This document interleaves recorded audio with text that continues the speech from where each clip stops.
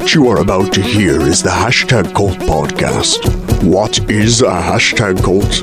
Hashtag cults are groups that signal membership by using a hashtag or keyword. This allows the group to operate on many different sites and makes them difficult to pinpoint. They use the hashtag model to spread propaganda on a variety of social media platforms without having a central account. This is usually because their ideas are offensive or their methods of communicating are abusive and border on website policy violations. In this show, we will show you the coercive groups and cults hiding in plain sight on the internet.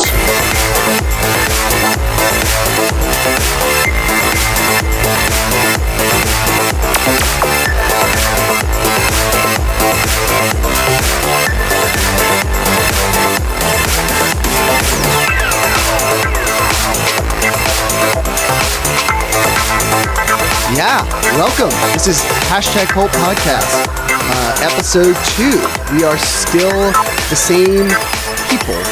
I am, at least. I'm Mike Fallick.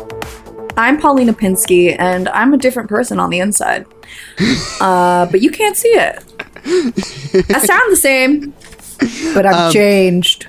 So, last time we've been watching My Friend Was Brainwashed by a Sexist Cult, which is the name of the first video that we released in our MGTOW cult investigation, which is a documentary that me, Paulina, and Reens are making about an online red pill cult called MGTOW, standing for Men Going Their Own Way, who believe women are evil. That's a good, succinct way to put it. It's not trying to get more succinct, yeah. Last time I interviewed a friend who, this was sort of, let's talk about a little bit of pre-production, because every episode, what we'll be doing is talking about the pre-production, production, and sort of reaction to works that we're making, these raw interviews we're releasing as a part of our MGTOW documentary. One thing that I mentioned last time was this insistence on him being anonymous so that he wouldn't get doxxed or attacked by the quote-unquote feminists and social justice warriors. One thing I didn't mention, which, I am reticent about, is that this was sort of an intervention. I was coming at this not as a journalist, and for the first time, I wanted to present to somebody who I cared about why they were hurting themselves. And so, if you watch this interview and it's raw, or you hear me, and there's particularly some quotes in here where I get pretty upset. That's not how I act as a journalist. Most of my subjects like me, actually. We talk for a while, even ones I disagree with, or they think I disagree with them. I'm a journalist. I usually just write down what they're saying. But in this, I'm pretty upset because, I have been hurt. That was the real impetus of this. I was inspired by things like what your dad had done to do interventions out in the world, not just because of my hurt, but because I knew from the small amount of talking he had done that this guy was not one. This was not one guy this had happened to. This was a lot. What is the Dr. Phil quote that you love? I'll which one? Love any idea for 5 minutes? Let's love every idea for 5 minutes. That's what me and my team said. My wife Robin, she's got a line of unguents she sells, and they test the top of my head. I'll pretty much go around covered in jelly all the time, slipping around here like a big Dr. Phil slug. I love Dr. Phil. I love Dr. Phil. That's a really good Dr. Phil impression. Thank you. It's okay. If you've heard his podcast, he talks a lot about his wife's line of creams and testing them on him. And I just always meant, hi, I'm Dr. Phil. I'm a giant slug person because my wife covers me in ointments. Oh, boy, I just slip around it's like a goddamn slip and slide. Well, I mean, the irony of the Dr. Phil quote, which I actually really love, is that Dr. Phil is almost like a he who shall not be named in my household. Like, he's kind of like the guy who got tapped by Oprah. And I like Oprah. I like all these things. I have no side. I feel like the elves in Lord of the Rings. We shall not take sides for you. Like, I don't care what the elves and with the hobbits and the humans and the dwarves are doing over there. Oprah, Dr. Phil, Dr. Drew. I love them all. But I mean, I won't speak for him. I won't say that he doesn't like Dr. Phil, but I'll say that I don't like Dr. Phil because your dad, you're saying? There was a I TV feel show. like an There was a allegiance. TV show that had people box each other at one point in the early thousands. Oh yeah, That would be fun. that would be so It would be fun. a good. It would be. Can I tell you why it would be a good fight? Because you're this is the stupidest thing I've ever talked about. Okay, so your dad's kind of wiry, but Dr. Phil's a tall guy. You know what I mean? He's a big dude. It'd be a fight I want to see. Welcome to this very serious cult investigation. Let's organize a fight between Dr. Drew and Dr. Phil. Are you kidding? You kidding? That would fund every grandchild I ever had's college. which by the way, while we're on it, in terms of you inspiring me, by the way, is none. Me and Rini have no interest in having children, which comes up later in this movie. But in terms of you inspiring, we're going to get in this episode into things that you inspired me on, which was to just kind of openly talk about sex in front of this group because they're clearly uncomfortable with sex. Paulina, if you haven't read her writing, is to the point of, I mean, I'm sure in some instances it's intentional, but to the point of erotic. I mean, it's very open about your sex. It's very open about your sex life. It's very brave in a way of like performance. That's just like, wow. And so that after we teamed up, I was kind of like, I'm going to talk about whenever they bring up sex and being uncomfortable. And this was already after this interview in which I was sort of still not confident in doing it. I was like, no, Paulina can do it. I'm just going to, anytime they bring up sex, like I'm going to start talking about sex like in a full way because I know that they won't be able to really, handle it, and they don't. I love that. I mean, I think sex is complicated. I mean, I have my own complicated relationship to sex, but I think ultimately the healthiest thing you can do is talk about it. So let's get to the unhealthy. As we tease, this podcast will be showing clips from our investigation and explaining it to you. And we both have this quote. I think you do. Hold on, I got to go to your next page, which is about his hypergamy. Oh, you're right. You guys had hypergamy. I didn't write it down. Okay, let's play this clip about hypergamy right now. Where are you getting them from? There's a couple of YouTube channels I really like, and they put out videos every day that talk about these kinds of issues, and they give their take on it. And what take is that? I like their take. I just like their general overall approach to how they understand the meta between men and women. And are they married? Some of them are in relationships. One of them is divorced. How would you feel if a girl broke up with you right now? Well, I've been trained by my YouTube sources to always have a certain level of, don't get to the point where a breakup would destroy you, because ultimately it likely will happen. So you're saying that all marriages are doomed? No. A lot of, especially non-marriage relationships, most of them fail. Mathematically, most relationships don't end up in marriage, right? It's called dating, yeah. It's called courting someone. So... Mm-hmm. Yeah, so most of them don't end up in marriage. So most of them, if you define marriage as success, then most of them are not successful. I don't define marriage as success. I define success as not thinking this way, that women are somehow a different species than you. I don't think they're a different species, but they are playing by different monetary motivations. I think they definitely know, what would you like? What would you like their looks correlate to a certain potential payoff, financial, lifestyle payoff. They know that. They have an understanding of that. Mm-hmm. It's fine. I'll accept that. I understand that women are, they're more connected with emotions than guys are. Well, you don't think that. You think they're more connected with money. Well, no, okay. I'm not saying they're purely connected with money, but it definitely factors into their hypergamy. I don't know what that word means. You can define it for me. It's the tendency to look for a better deal in terms of relationships. This is a real word? Mm-hmm. Okay. Do you think you're looking for a better relationship? I think my expectations are more reasonable than women's expectations. I would say that inherently from these beliefs, you're wrong. So, explain what... Now, does it only apply to women in marriage? Is it what I really don't understand what it is. Is it just anybody? So it seems like hypergamy is essentially the idea that when a woman is in a relationship, she's constantly looking for a better deal or a better relationship.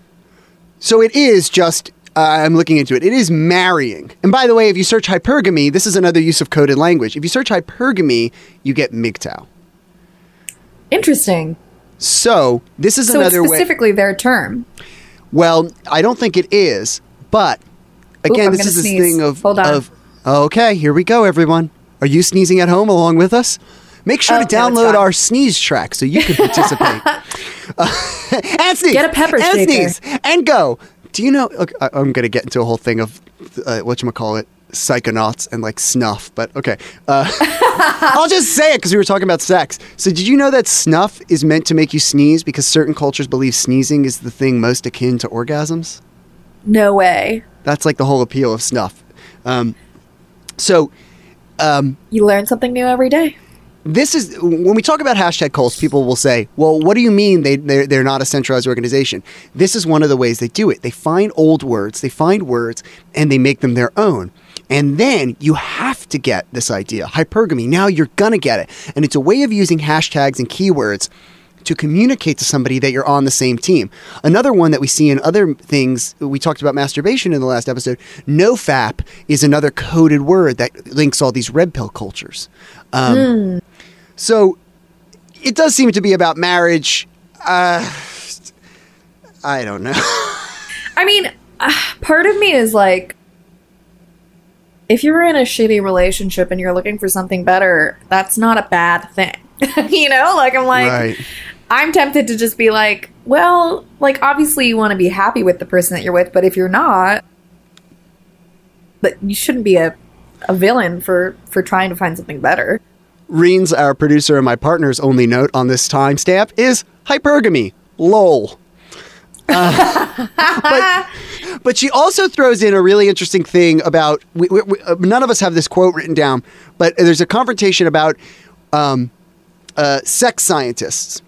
And I think we actually let me drop in, because I don't think we did it in the last episode, but let me drop in the sex scientist quote right now. Do you know what a sex doctor is? Sex scientists? Have you heard of these? I can kind of guess what that's about. This doesn't surprise me that you don't know what this is. There is an entire science dedicated to understanding sex. Are you aware that there's people that enter in sex studies who masturbate and have sex in front of scientists for the purpose of science? I mean, these are funded studies. Do you know that that exists? No, I don't. Do you know that everything you're saying is something that Freud would have tried to examine and try to find trends in? And do you know that, like, you're so far from the mark, it's ridiculous? So the fact is that you're watching all these videos online. And again, this is not about proving you wrong. You can't tell me what a sex scientist is. You're not looking at sex science. And yet you seem to know everything about the sexual habits of women in their 20s, if women in general. You seem to also be only interested in women that you want to have sex with. What are the sex habits of octogenarians, for example? And we skipped over this for a more important point in last episode, but there's a conversation about 80-year-old women where I say, do you know how women develop sexually as they get older? Which was my point to show again that MGTOWs are using pseudoscience and just made up statistics as opposed to the real sex sciences. And Reens points out this really interesting thing because I bring up 80-year-olds and octogenarians as a way to show you only care about women that would typically you would want to be attracted to, the sort of typical age range that people are attracted to. And Rini 18 says, to 25. We'll get on that 18 later from some evidence Rini hooked up with and found, but that's in another episode. But she said, quote, by the way, the same years women are supposedly hypergamous, meaning they're being married for another relationships, are the same years that statistically they're most likely to be raped or sexually assaulted. Reens listed all the places that this stat is on. And she said this type of process is seen on the forums. This type of thought process is seen on the forums. Victim blaming, lack of empathy for, and especially lack of believing women who were actually raped and assaulted since they were calculated hypergamous sluts, quoting her, quoting Rooney. God, she's funny. Choosing to sleep with macho Chad. So, again, it's coded language. Hypergamy, the idea of when women are in this age range, the coincidence that likely some of these people were accused of rape or are fearful of rape these are not coincidences. These are people reacting to stats, stories, and having some sort of need to scapegoat something. I thought that was a really great stat to pick up, that they say between 20 and 30, they are, 18 to 30, they're looking to get like better sex and better men, and then they at 30, whatever. Statistically, from 18 to 30, you're most likely to get sexually assaulted. So that's a weird I think coincidence. it's anywhere between 1 in 4 women, but it's also anywhere between 1 in 5 men. And I think that's something that we're going to get into a little bit more deeply later on. 1 in 6 is the number for men sexually assaulted. Is it 1 in 6? Okay. Yeah. Sorry, go on. We're going to get into this later on. We'll get into it later on, specifically about sexual assault happening to men. But, viewing women as hypergamous, cheating sluts removes their humanity. It removes the capacity for them to feel hurt, And it's like, it's so dehumanizing. And we can talk about the problems with this cult. One of the problems is and one of the ways this group thrives is to say groups thrives as this. One of the ways this group thrives as this is that they rob everyone of having negative emotions, which are really important. And they rob, here's the following people they rob. They say they don't want to have sex with women. Well, you rob asexuals of the experience of being open about their feelings. They say they're frustrated with women. Well, you rob any man who's a normal person, who's not in this cult, of complaining about their relationships. You say that women are hypergamous. And I'm going in ascending order here. I'm not going in ascending order here. I'm just going in order of whatever. You say that women are calculating and looking for all these things. You rob women of so many things: the ability to get into a better situation, the ability to rag on a relationship, the ability to feel hurt for being manipulated. And of course, not to say all of the things that they do that are, less covert in terms of saying, there are just articles saying women lie about, like, this hypergamy thing is to say that women are manipulative and want more things, sort of in a Machiavellian way. MGTOWs just believe that women will just lie about rape. Like, it's also not so coded either. It's just like they lie about rape. That's their reaction to stuff. I saw a statistic that, like, it's only like 2%. Yeah, I saw this. I'm going to look into. I'm going to make a note for me in the editing here. It's Mike from the editing station. I'm a ghost now from the future ghost, which means I would be alive in the past. I don't know. So we took a break here because I wanted to explain to Paulina one of the things that I see as a journalist when you see a lot of bad reporting is someone just lists a statistic without really getting into how they came to that statistic. There was as far as I can tell, with this 2% of false allegations towards sexual assault, there was a infographic that had trended a while ago, close to a decade ago, that there was some evidence about it. Coming up then, there was a 2010 study. But the main thing I want to say about it is, when you look at any of these studies and you actually go and you look at how they arrive at the statistic, the number one problem with reporting a statistic like this is alarmingly how many sexual assaults go unreported. And so every study that I looked at listed some amount of concession that we knew how to handle the problem of people not reporting this, we'd have a better statistic. Something along those lines shows up in all the studies. So the answer is this a real stat? It's listed places, yeah, but it's also in all those places when you actually go, remember, statistics come from a study. When you actually go and you look at the study, it could be higher, it could be lower. There's no way to know because of the massive problem of unreported sexual assaults. Way less funny than the ghost thing we started with, but back to the show. So We I are. think I have the next quote here, which is just a little note, which is we get into, it's not the actual quote, we won't play the clip, but essentially I ask him about my sex life, and he says, he doesn't talk to other men about sex. Well, there you go. This group, depending on what other men say, don't ask them about their dating lives. Do you really feel as though you get rejected more than other men? I don't really ask other men about how many times they're getting rejected. But So then how do you know you're getting rejected more than other men? I just kind of I see the couples that are out there, among my friend groups, and And so you Kinda go figure- up to them and you say, hey, how many times did you ask out girls before you found this girl? How many dates did you go on before this? Do you even No, gather I your haven't own done that. evidence? I haven't done that. No. But just from talking, just talking to my friends over time and knowing oh, okay, they've always had a girlfriend. So whether it's one person or one girlfriend or another, that kind of gives me a little bit of data. They've just always had that kind of luck for one reason or another. And why is that? Oh, maybe because this guy's tall, or this guy's loaded, or this guy's...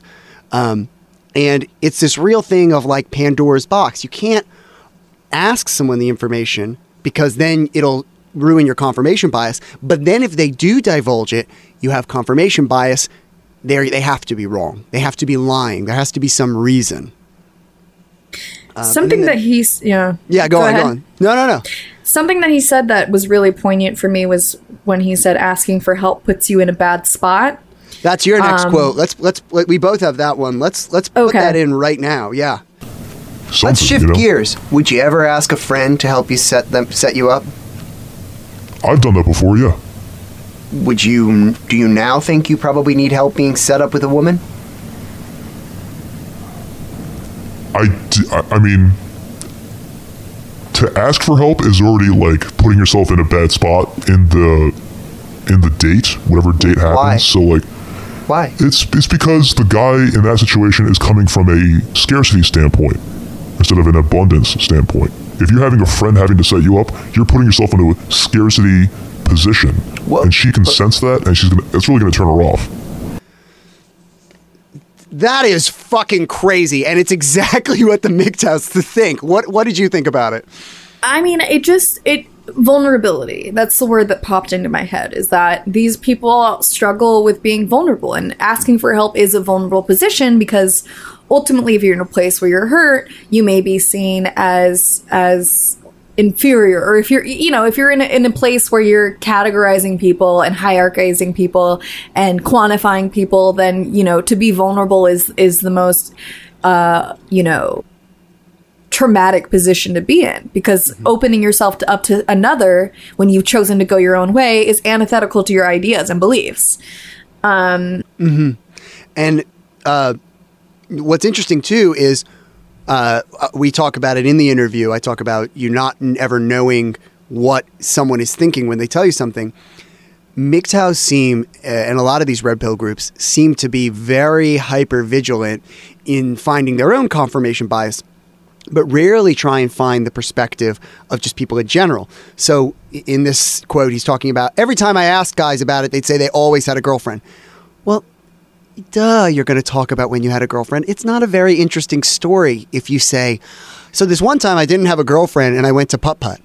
No one is going to start talking. It's this thing of they're in this mindset that's just, they don't think there could be another reason, which is confirmation bias. And I don't know why I'm so surprised by it, but to speak to what you're saying, it's like they not only decide they're vulnerable through this mental health brainwashing, this mental health crisis and this brainwashing, and that's a bad thing.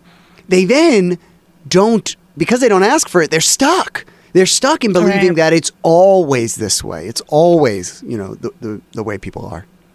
I mean, I thought it was interesting that he talked about scarcity and abundance, which to me sounds like such a new age perspective of I'm coming from an abundant space and I used to be from a scarcity standpoint. And it's like, how can you truly be abundant when you are doing, it's like, how can this be the abundant standpoint? off mic, we later, because I said this was a cult, we later interviewed legendary cult investigator Rick Ross.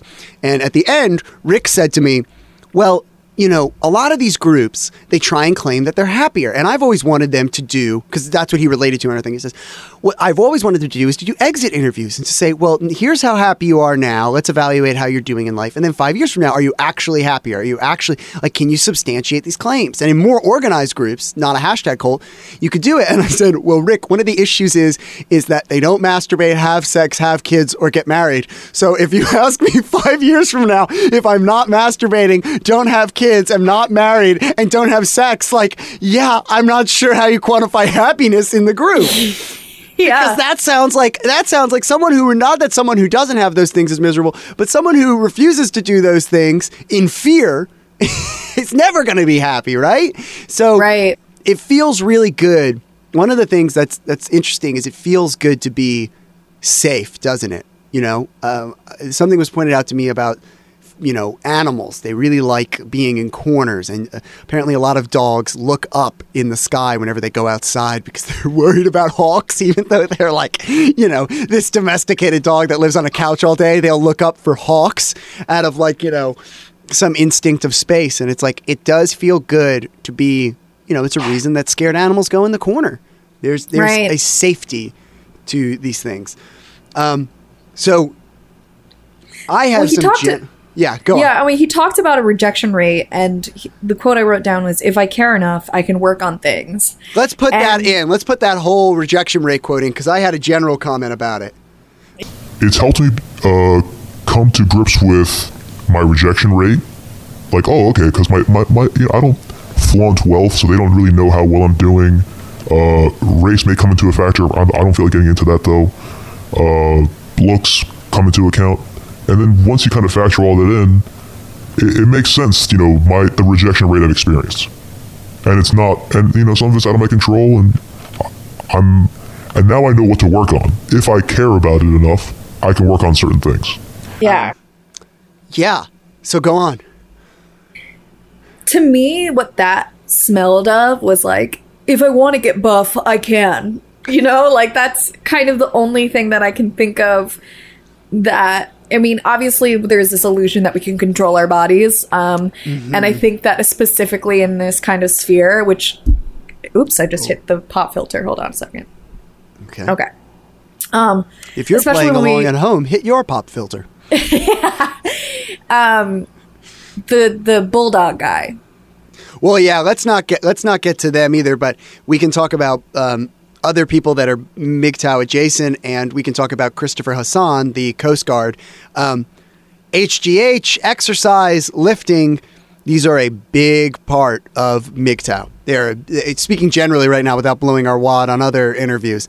There's a big part is being muscular, and somehow exercising is really important. They all really push exercising. It's a weird thing. So I have some other general quotes here before we get to your next one, and we have the same one. At 29 seconds, he talks about that. I talk about the idea of being too caring and things like that. What did you think about that whole speech of the idea of abundance and things like that? That he's sort of trying to say that a woman wouldn't be caring for him because he needs to take care of a woman, and that's the only thing they're attracted to. Yeah, I thought it was particularly poignant that he doesn't have sisters and he's never lived with a woman before. Mm-hmm. And that his only citation of living with a woman was living on the same hall in college.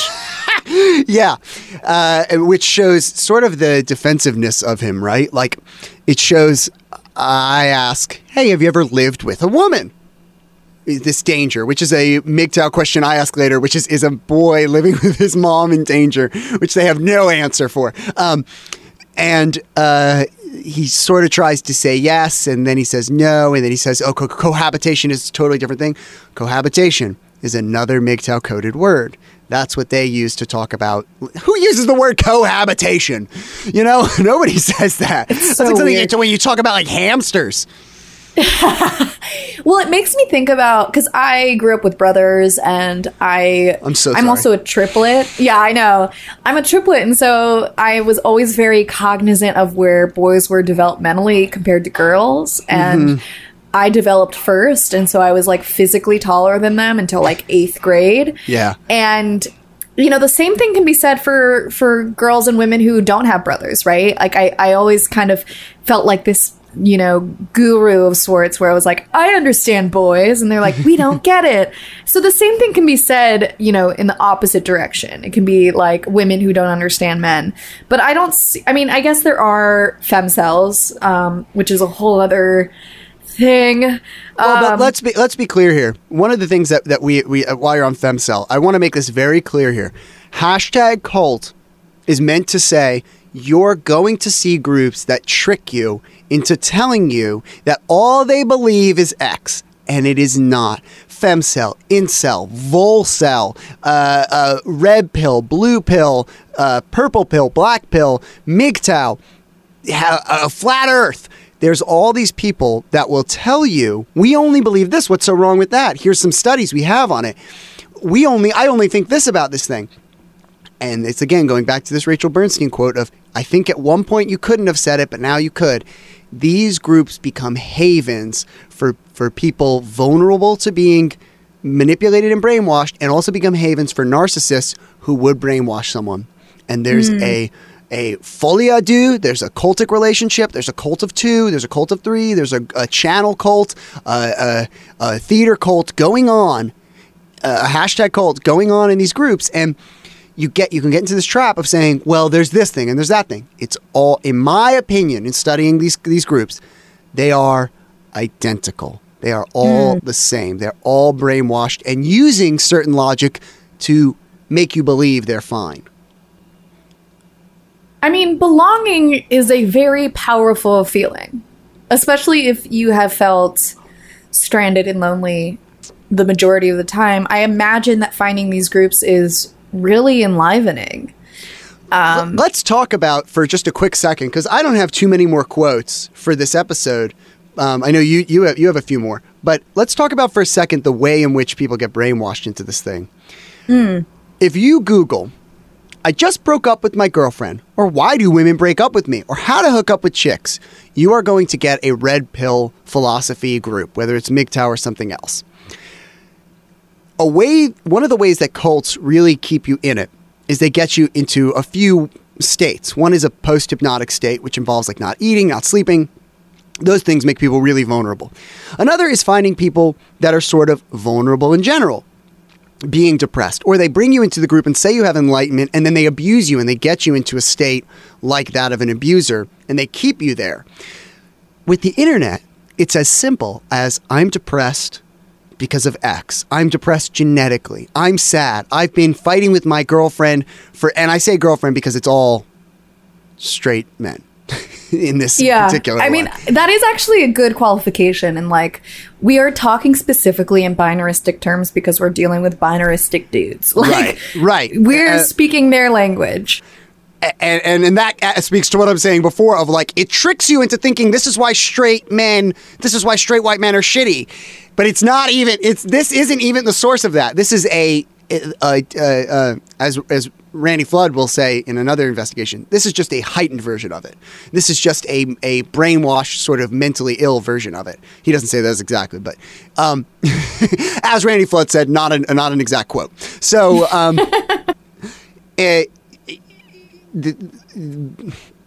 the point is that then you're doing this to yourself. And the internet, it used to be that you'd have to abuse someone as a cult. You used to have to get them there. If you're getting yourself there because you have your own emotional issues and then just Googling it, bam, they don't have to do any work. And so that's how people find these things. Is they search, all women are gross. All women are disgusting. Why are women this way? Why can't I date women? Why do women reject me? You're going to get these groups. And we see... me and Reens talked early on. We knew someone in our life that had relationship problems and was not mentally sound, and they were a woman, and they sounded exactly like the MGTOWs. And it was weird. It was weird, and we didn't know about this phenomena of #cults at the time. But that's how these people get in it. Is a good place to be here. And cohabitation was where we started here, living with boys. Did you have anything else to talk about with living with boys? Which I'm so sorry again. They're disgusting. They are pretty gross. Yeah, I mean, I think anytime you make a generalization about any type of person, you're in dangerous territory. So, listener, don't make generalizations. It's a weak statement. Yeah. Speaking of weak statements, let's go with this clip from 3140, and where hypergamy comes up again. I'm going with my gut on this. My guts have like ultimately been right in my eyes. Like I've gotten my confirmation bias in person, talking with joking around with female coworkers, kind of gleaming the truth from, conversations I've had. What's the truth then? Hypergamy is real. Hypergamy is very real. If it's simply the desire to have a mate best suited to you, then yes, but things that that flies right in the face of true love. No, it doesn't. Yes, because it does. Lots of things that you might consider to be great, I wouldn't. If I saw someone and they said, I have all this money, I travel all around the world constantly, I would reject that person outright. I don't want to travel the world. I don't want to be at expensive clubs. I want to sit at home. Hypergamy is real. Yeah. Wait, where? 3140. He never lived with a woman. You might have flipped past it. Oh, yeah. Hypergamy is real, and it flies in the face of true love. I mean, it's interesting how going with your gut or like a gut instinct is brought into this, in that, the confirmation bias is its own sort of gut instinct, in that familiarity is sort of the grounding principle in this entire enterprise. Mm-hmm. And it's interesting because it could be said that, the internet, there's so much information on the internet and, what's the use with college, But also at the same time, there isn't really a filtration system in play because the internet is its own Wild West.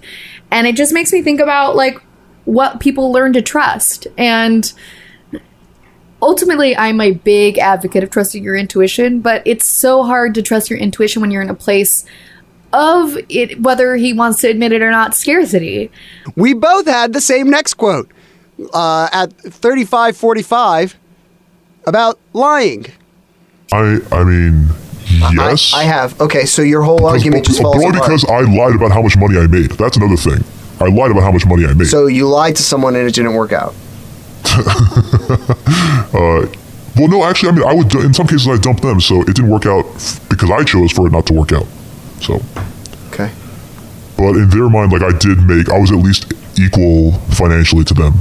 And I, even before all this gobbledygook got thrown in my brain, I had an instinctual understanding that, like, I had to present myself a certain way.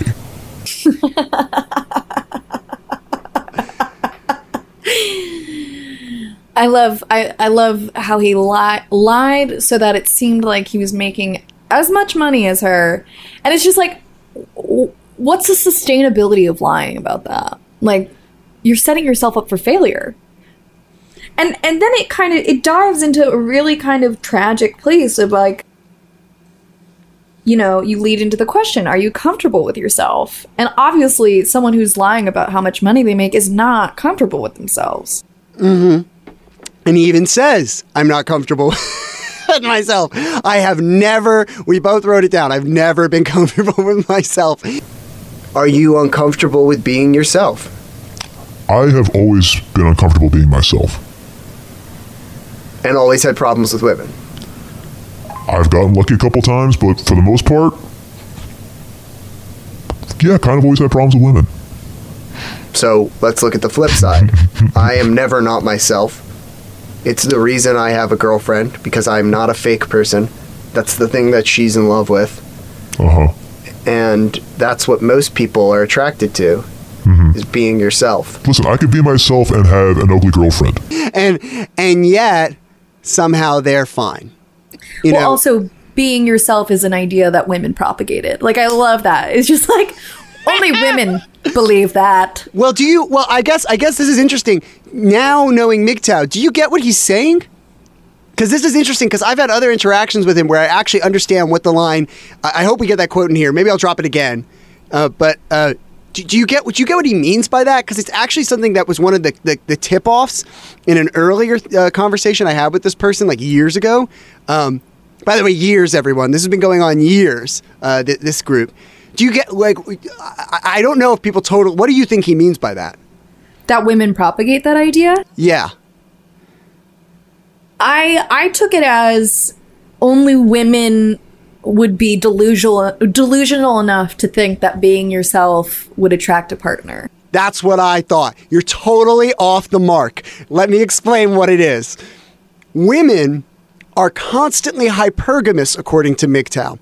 So, by tricking you into being yourself, they will get you to admit that you don't have as much money or stability, and that therefore they will skip over you. What? Yes. So it's a way of tricking men. It's a subterfuge technique, according to MGTOW, to get you to divulge your secrets of how poor and unfertile and unmasculine you are. I'm speechless. I know, because you want to think it's like, oh, well, that's just bullshit because I have no luck with women. And this is where I'm trying to sell you. Your pathetic friend who is so sad about how hard it is to date women, that's not this. This is a prescribed cult. They have methodology to explain everything. And that's what he's saying. In that moment, he's saying, yeah, that's made up by women so that they can figure you out. Yeah, of course, be yourself. That way I know you're fucking broke and I don't have to have sex with you. Or be yourself. Ooh, I know you're rich. I'll sleep with you and get some of your money, or maybe even have some of your kids so you have to pay me for child support. That's what he's saying. Holy shit. No, guys, I know you don't know, Paulina. Maybe a lot of you do. This is weird. I've never heard you shut the fuck up. Nothing to say. Yeah, it's difficult to stun me in silence, and like I'm just sitting here with my jaw agape. Yeah. So let's move on to the next quote, which I think we both have. But I don't necessarily want to. I'm going to actually play it because I actually think you're talking about something different than what I'm talking about. At 38 minutes, let's just play the whole of 38 minutes for everyone. What is it? What are the attributes of an ugly person? Generally overweight. I don't know how to describe the facial features of an ugly person, but there's ugly people and there's not. I really don't know how else to What's explain overweight to you? BMI of, I wish I knew the numbers, but, I mean, there's a lot of fat women out there. Are you aware of the primary component of breasts? It's made up of fat. So do you like large breasts or you don't like large breasts? I guess I like fat in certain spaces, in certain places. Have you ever slept with a woman with this absurd BMI thing? Have I slept with a big girl? Or no, a proper BMI or big BMI? I don't know what BMI means. Body mass index. It's a ratio of why are you saying proper BMI? Have you slept with someone? Are you asking if I've slept with overweight women or? I don't. Let me be clear. I'm not using the word overweight because I see it as a clinical term. As I see BMI, I don't assume you're measuring those things, and I don't assume that that's actually what you're looking for. And so I'm asking: have you ever slept with someone who you consider to be overweight? I don't want to use the word because it's a medical term. And you're just sensitive to women hearing that word. And no, I'm not. I'm not. I'm telling you, I'm not using the word because it's not the right word. I'm asking in your terms. What's the word then? Fat? Is that what you want to say? Have you ever slept with a fat woman? Yes. Yeah. So you had this as 37 and 38, 54. My thoughts on this moment were slightly different. Is that he assumes all this stuff about me. Yeah. Which he doesn't know. Despite being my friend, he's actually never asked about my relationships. We've been places and maybe I'm single and maybe I'm not single. I mean, in the time that I haven't talked to him, I was mostly in the time that it broke off, I was mostly in shorter term relationships. Not again, not via choice. I liked some of them, but it just didn't work out. Oh, No, we don't all me. I'm with Reens. Reens is the best person in the whole world. it worked out. Oh yeah, I mean, absolutely. But But rejection is hard. So it was more unlikely that he would see me with a girlfriend. I'm a straight cis male, but he didn't ever ask, even in the times that we sort of separated. I would have been in longer relationships after we stopped hanging out. He's never asked. He had no idea I could have been like, oh, I haven't slept with a woman in 10 years. He has no idea. So he assumed all those things because he never asks other men about sex. What was your notes on this? Yeah, I mean, I was mostly struck by the attributes of an ugly woman, and he just threw out BMI, and I was like, oh boy, here we go. There's a lot of fat women up there. Like, a lot of fat women out there. I'm like, have you been on Instagram lately? Like, well, there are some beautiful big ladies out there that would probably stomp all over you because you're being such a dickhead, And what? I think one of the interesting comments that comes later is this assumption of, and this is where, again, you rob people of being able to criticize media, right? Of all the things MGTOWs rob. You rob people of being able to say, there should be more plus size models, because these men will say, well, I like that look of women, which they don't. They're afraid of women because they're in a dark place. But they're not afraid of women. They're afraid of something else, and they've turned it into it being women's fault. I should say that as well.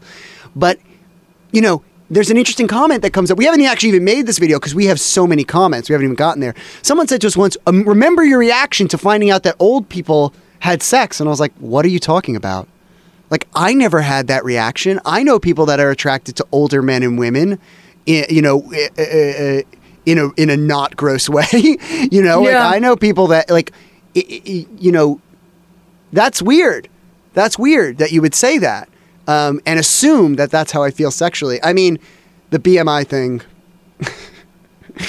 I'm speechless. Honestly, I'm like super glad that my BMI is too high for a MGTOW, I'm like, so I'm eliminated from the pool. Yeah, sorry. I mean, you're like the people that like break their leg for the draft. Nope, sorry. That's exactly it. I'm like, BMI, if you don't know, for the next of my life, is body mass index. Now I want ramen. BMI is body mass index, and this is a thing that comes up later, which is that pseudoscience groups, or groups that use pseudoscience for their cultic means, will use words that sound scientific. What he's saying is and I wrote this down, there are tons of words to describe the woman he wants. He's been taught to use scientific eugenic terms so that it sounds like this is a calculated thing and something that everyone believes and something that is instinctual. Instead of saying, there's plenty of things he doesn't like. He could say, a woman with a gut, which I push him to say. He could say, I like a woman who has abs. I like a woman with X. He doesn't say it. He uses BMI. Why? To convince me this is scientific. Yeah. That's interesting, because that's definitely not an insight I took from it. I mean, it felt like a larger regurgitation of the culture at large, in that BMI, which originally was a metric used to measure populations of cattle, and the person who made the calculation specifically was like, yo, don't use this on people. And then our entire medical system was like, what about BMI? What about people? Right. And the arbitrary numbers that BMI, like a normal BMI every athlete is in the unhealthy range. I don't know if people know that. Right. It's like anywhere from mass. Right. So it's anywhere from like 22 to 30 is considered a normal BMI. And then above that is overweight and obese or whatever. But those numbers that they chose. Yeah. Like, it's literally a metric that was used for cattle, and we put it on people. But I mean, it just feels like a regurgitation. Of the larger culture that is systematically, degrading people who have a higher BMI. And of course, robs anyone talking about the problems with expectations of body by making you think that this is, I guess this is a good time to bring this up, which is that there are so many prejudices that MGTOWs and hashtag cults have room to run in. This is one of them. A prejudice against people's size is room to run in. So you can get away with saying something like this, and it's not seen as so radical because of all of the normal hatred towards bigger people in our society. So they can instead, it's like a dog on a leash, right? Is if you have one of those extendable leashes, the dog thinks it can run really far, but it can't. It can't run that far, and the longer that leash gets to let it out, the more the dog doesn't realize it's going into dangerous territory. I think that's a pretty good analogy. And so society is the leash. Society is, we actually don't need you so close to us to keep safe. Like, yeah, we kind of don't like fat people. So they're allowed to run pretty far, and eventually they're just pulling on the leash, and it doesn't feel like they're that far in danger because they're just pulling on the leash a little. Towards, well, yes, and all women who are fat are disgusting and no one wants to sleep with them. That's a disgusting statement to someone like me who doesn't have these prejudices, but you're right, to society at large, it sounds, that's only slightly over the line. You know what I mean? Fat phobia is like the final frontier, I think. And I think it's easy to discriminate against fat people because no one will question you. No one questions it, and the irony of all this is, of course, who he slept for. It was slept with. Slept for? He slept for her. So yeah, on her lap. let's play. While we're less eloquent, let's go to past us. That is more. Let's play this quote at 40 minutes, which is incredible. That Paulina is going to talk about. Is that what you want to say? Have you ever slept with a fat woman? Yes. Oh no, it was mutual. She wanted to fuck too, and we were done. Okay, so that seems like it has nothing to do with your body types. It seems like it has to do with circumstance. Why did you sleep? I mean, I wasn't into it, like doing it again and again. Why would that person sleep with you if they're somehow involved in this hypergamy? Oh, well, I mean, I was a catch for her, let's say. Well, according to you, that would mean she would want to be with you. Yeah. Which you said wasn't the case a second ago. Did I say that? Yeah. You said you both wanted to just sleep together. Oh, no, we wanted to at first, but, of course, she wanted to be, where's this going? They hit you with that. And, now, you assumed she wanted more, or do you know that she wanted more? She definitely, she reached out to me a couple times after. It seemed like she wanted a relationship. Yeah. Or more sex? They probably come hand in hand. Yeah, so this person he sleeps with. First of all, sleeping with a big girl is great. We're extra soft. Yeah, tell us all this stuff. But Paulina I'll say this again. Paulina can be erotic if she wants. Go ahead and tell us, Paulina. I mean, she's holding back right now. Like, she can be erotic if she wants to. Yeah, I mean, it's a interesting. New musical, Hamilton, but everyone's fucking. So no, I mean, I'm a bigger person, and I have lots of sex, and my size doesn't determine the quality of the sex that I have. I think, if anything, damn it, Paulina! I want you to talk about the elements of sex that are better with bigger people.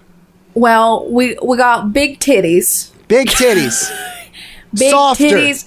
Softer, big old booty. Big booties. If you want to get crushed a little bit, that could happen too. There's weight there, yeah.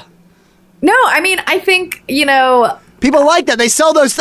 Do you know how much I have to spend on those thunder blankets so that we don't have panic attacks? Would be a lot easier if one of us would just put on some weight. God damn it. I'll just lay on both of you and do your weighted blanket. The Thunder Paulina blanket. Yeah. No, I mean, ultimately, every sexual encounter I have had, wasn't determined by my size. No. Like, the size of my body had nothing to do with the quality of sex that I was having. If anything, a lack of communication was always a flaw, or a lack of chemistry, or anything like that. And can I tell you something about my honest belief of the American society? I thought that when Beyonce made that song To the Left, like there would be a sexual revolution of people communicating in bed. Because I was like, oh, there's so many people that if they just started saying like to the left, oh my God, their whole sex life would get better. Yes, slightly to the left, but oh my gosh, yes. That's really funny. I mean, it's interesting. I mean, I this year I wrote a book with my dad about consent, and ultimately, like, people are really afraid of communicating to each other in a sexual context. I mean, the way, and to bring it back to this interview, the way that he framed it was like, oh yeah, she wanted more and I didn't want it. So let's talk about this, because this is what made me so happy, is that after this conversation about BMI, which again, we talk about that dog on a leash, that's going to seem like he's only partially off the leash. I was so happy then to have this interaction, because I was hoping it would illustrate to my friend, if he watched it back, that there was something really wrong with him. Let's listen to the quote again, because it's really impactful. I want people to hear it again, what actually happens. Oh no, it was mutual. She wanted to fuck too, and we were done. Okay. So that seems like it has nothing to do with your body types. It seems like it has to do with circumstance. Why did you sleep with that person? I wasn't into it, like, doing it again and again. Why would that person sleep with you if they're somehow involved in this hypergamy? Oh, well, I mean, I was a catch for her, let's say. Well, according to you, that would mean she would want to be with you. Yeah. Which you said wasn't the case a second ago. Did I say that? Yeah. You said you both wanted to just sleep together. Oh, no, we wanted to at first, but, like, of course, she wanted to be, where is this going? They hit you with that. And, now, you assumed she wanted more, or do you know that she wanted more? She definitely, she reached out to me a couple times after. It seemed like she wanted a relationship. Yeah. Or more sex? They probably come hand in hand. So they've just heard it again. He initially says that the reason he had this encounter with this person was she knew she just wanted sex. She knew that it was just about sex. We were both in gross places. We both were gross about each other. And then it's only when I suggest that she might have been a potential girlfriend to him that he says, well, she wanted more and I didn't. And then the confirmation bias comes in, where any texting is somehow about more instead of wanting maybe a friends with benefit. It shows, I was really happy that the BMI encounter was followed by this, because it shows they're not there. They're not together. And one of the advice that I got from Rachel Bernstein and other people with cults was just, you keep remembering stuff. Keep bringing up how they're contradicting themselves. Keep going. Don't let it go. But wait a minute. You said, I don't understand. Explain it to me. Explain it to me. How can she have only wanted sex, but also she wanted a relationship? That seems like they're counterintuitive. And the reason that's really effective on these people is they're not keeping track. It's this very stimulus-centered way of acting. You're reacting to everything. So the question is, have you ever slept with a fat girl? Oh yeah, we were both gross. We both wanted to come, and so then I did it. And then the afterwards you go, well, what if there was a relationship? No, she. Oh yeah. Oh, you think I'd get tricked like that? She wanted a relationship. I didn't. Well, hold on. You're just trying to dominate the conversation. You're just trying to win. And the statements, and he even says, "Did I say that?" Yeah. I was about to say, he didn't even keep track of what he was saying. He was just kind of reacting. And this is where it's such a struggle for someone like Paulina, who has these great things to say about being bigger, and then lots of groups, as both of us come from Jewish backgrounds. And then for us to be like, ugh, but it's fake. It's not real. It's not real. They just want to be able to win the conversation. And so... Well, he goes into... women, the game of chess that is the dating marketplace, and how, and maybe we can play that quote, how a girl at 30 is just trying to trick someone into procreating with them. Yeah, the next episode's going to really get into that, but let's play that right here. Yeah. There'll be like an example of like a girl who she turns 30 and then she realizes she's on the clock, and she'll hook up with a guy and get knocked up.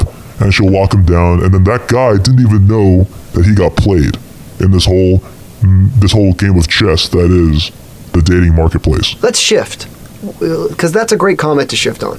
That's a very vitriolic and vicious thing to say about a person. I know. And let me tell you this. I think that you think that me saying that means I don't have some very mean things to say about the human race. I have plenty of mean things to say about the human race. I think that there are people who do much worse things on a daily basis than what you've just accused someone of. Okay? I do not stand by this attitude that this issue is divided amongst people that love everyone and people that don't love everyone. I don't like anyone. I think most people are duplicitous. I think what you're describing, though, is eugenic race. Yeah, and that goes to that's the core belief of MGTOW. That they're just trying to get a man to give them a baby and steal child support. Which I've always said to people, when you look at this group, you need to look past what they're saying and look at the motivation. So what is the motivation? It's probably someone who can't afford to pay their child support, and that traumatized them more than a normal person. And now they're finding a scapegoat. You know? Never look at what they're actually saying. Look at the motivation. Who would say that? Someone who's really afraid of not being able to pay child support. Someone who never expected to have to do that. You know? Well, but also if it's a game of chess, there's the potential to lose, right? Yeah. Yeah. We cut out a thing here, which I think we'll put in like maybe the end of the episode as a bonus. So I cut out a portion of us talking where he talks about ugly people. And I have to explain to him genetics. And one of the things I explained to him is, you're aware that ugly people, the traits you find ugly have to be passed down. So statistically, according to genetics, the ugly people have to be breeding with each other. Whatever you consider ugly, they're passing those traits down, and those ugly people exist. This didn't make any sense to me. So it's kind of a eugenicist right point, right? Right. He's trying to say that we can breed out ugliness, and which is the eugenics point, right? Is that that we're never breeding with ugly people, whatever societal norm he considers to be ugly. And when I point out, you're aware there can only be ugly people if those same quote unquote ugly people are having sex, right? He doesn't get it. Well, I don't know about you, but have you ever like met a really beautiful person and then met their parents and they're just like totally normal looking people? Like there's no math. There is no math. Yeah. Like two ugly people can make a beautiful baby. Like you never know. And all babies are cute. I have puppy and baby a bias. I never see a puppy that I'm not like, oh, puppers. And I've never seen a baby when I'm like, it's a smush guy. I have baby fever like crazy, but I would never trick anyone into paying child support and getting me pregnant. I sort of get pretty upset about this accusation of tricking people. So let's put that in here. Racist and bigamous, which is to say you are underestimating the evilness of the rest of society. That's my belief, is that by ascribing these attributes to women, you underestimate the other 50% of people who are terrible. You underestimate. Guys can be shitty too. Guys can be, sir. By ascribing this attitude. Mm-hmm. Okay, I can accept. By saying that this is not something that the desire in one human is not the same as the desire in another, and the ability to be evil, I am telling you, you are actually making society look much better. There are men who want children for no reason other than to look a certain way, appear a certain way, because they think they should have that, who feel they are a disappointment, who feel many myriad of things, and so they want children, and they use a woman. I think I got too upset at my friend because I was upset at them, because I wanted them to change. How did you react to the sort of vitriol I sort of start to, not vitriol, but the sort of hard truth pills I start to serve up in this? Yeah, I mean, it's clear that you are hurting. And, the phrase that you use a lot is like, you're wrong.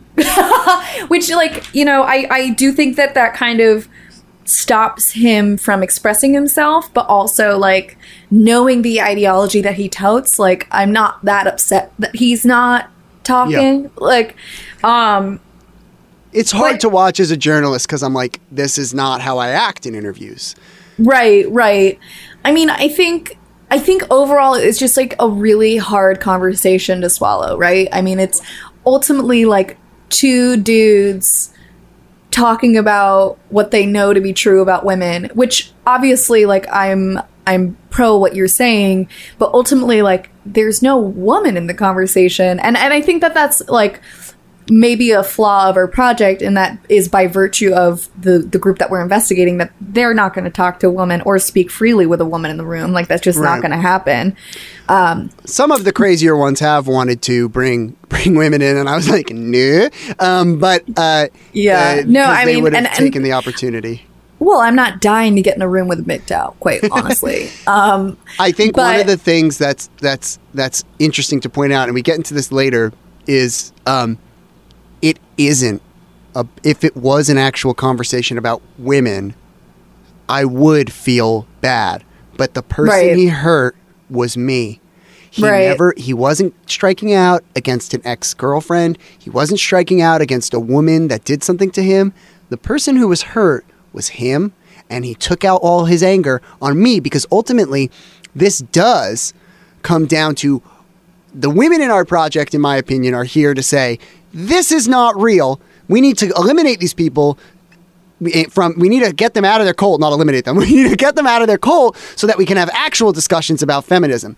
And my role is to say, this is an issue only affecting, because they only talk to men. So the only people that they're talking to and putting this hate on and recruiting are men. The only people that they're taking this stuff out on are men, aside from their vitriol on the internet. But ultimately, and that's not a small aside by no means. It does make women feel unsafe, and it's a horrible problem. But ultimately, the people who are getting recruited and getting trapped into this and getting the brunt of this stuff in person-to-person interactions are other men. Because if it was a debate, which a lot of them think they're getting into, they're like, well, let's debate this issue. We're not debating it. You're brainwashed. You know, if it was a real debate, I'd be like, well, don't talk to me. You know, if it's a real debate, I would never be like, I'm the one to represent women's issues here today. You know what I mean? I would never be that conceited. But because it's not about women. It's not. The women that they're talking about are fictional creatures. Right. Yeah. I mean, that kind of slides nicely into sort of him discussing the representation of women in media. And let's give this little preview, because guys, y'all, next episode, you forget everything you thought you knew about Disney movies. Oh, and let's play that clip right here. There are plenty of people who do that. That's fine, and not that it's fine, but I can accept that men can be evil as well, and they are evil in many cases. I get it, but you know, I was just the way I was raised, the way I was taught to think about women, like to throw sugar and spice and everything nice. I just can't. Who told you that? A rhyme? Disney movies, my parents, you know, school. So you're going to say right here that the Disney movies are directly responsible for you being an anti-feminist. It's not just Disney because movies. They didn't portray them all of TV, as they all tough? kind of push a certain idea. Yeah. Okay, well, Topanga was a Disney character, and Topanga was independent, was not typical, was her own way, and thought her own way. If you or someone you know has experienced a hashtag cult, is trapped in a hashtag cult, or you have been affected by any group mentioned in this show, go to hashtagcult.org for resources or to get in touch with the show. We want to hear your story.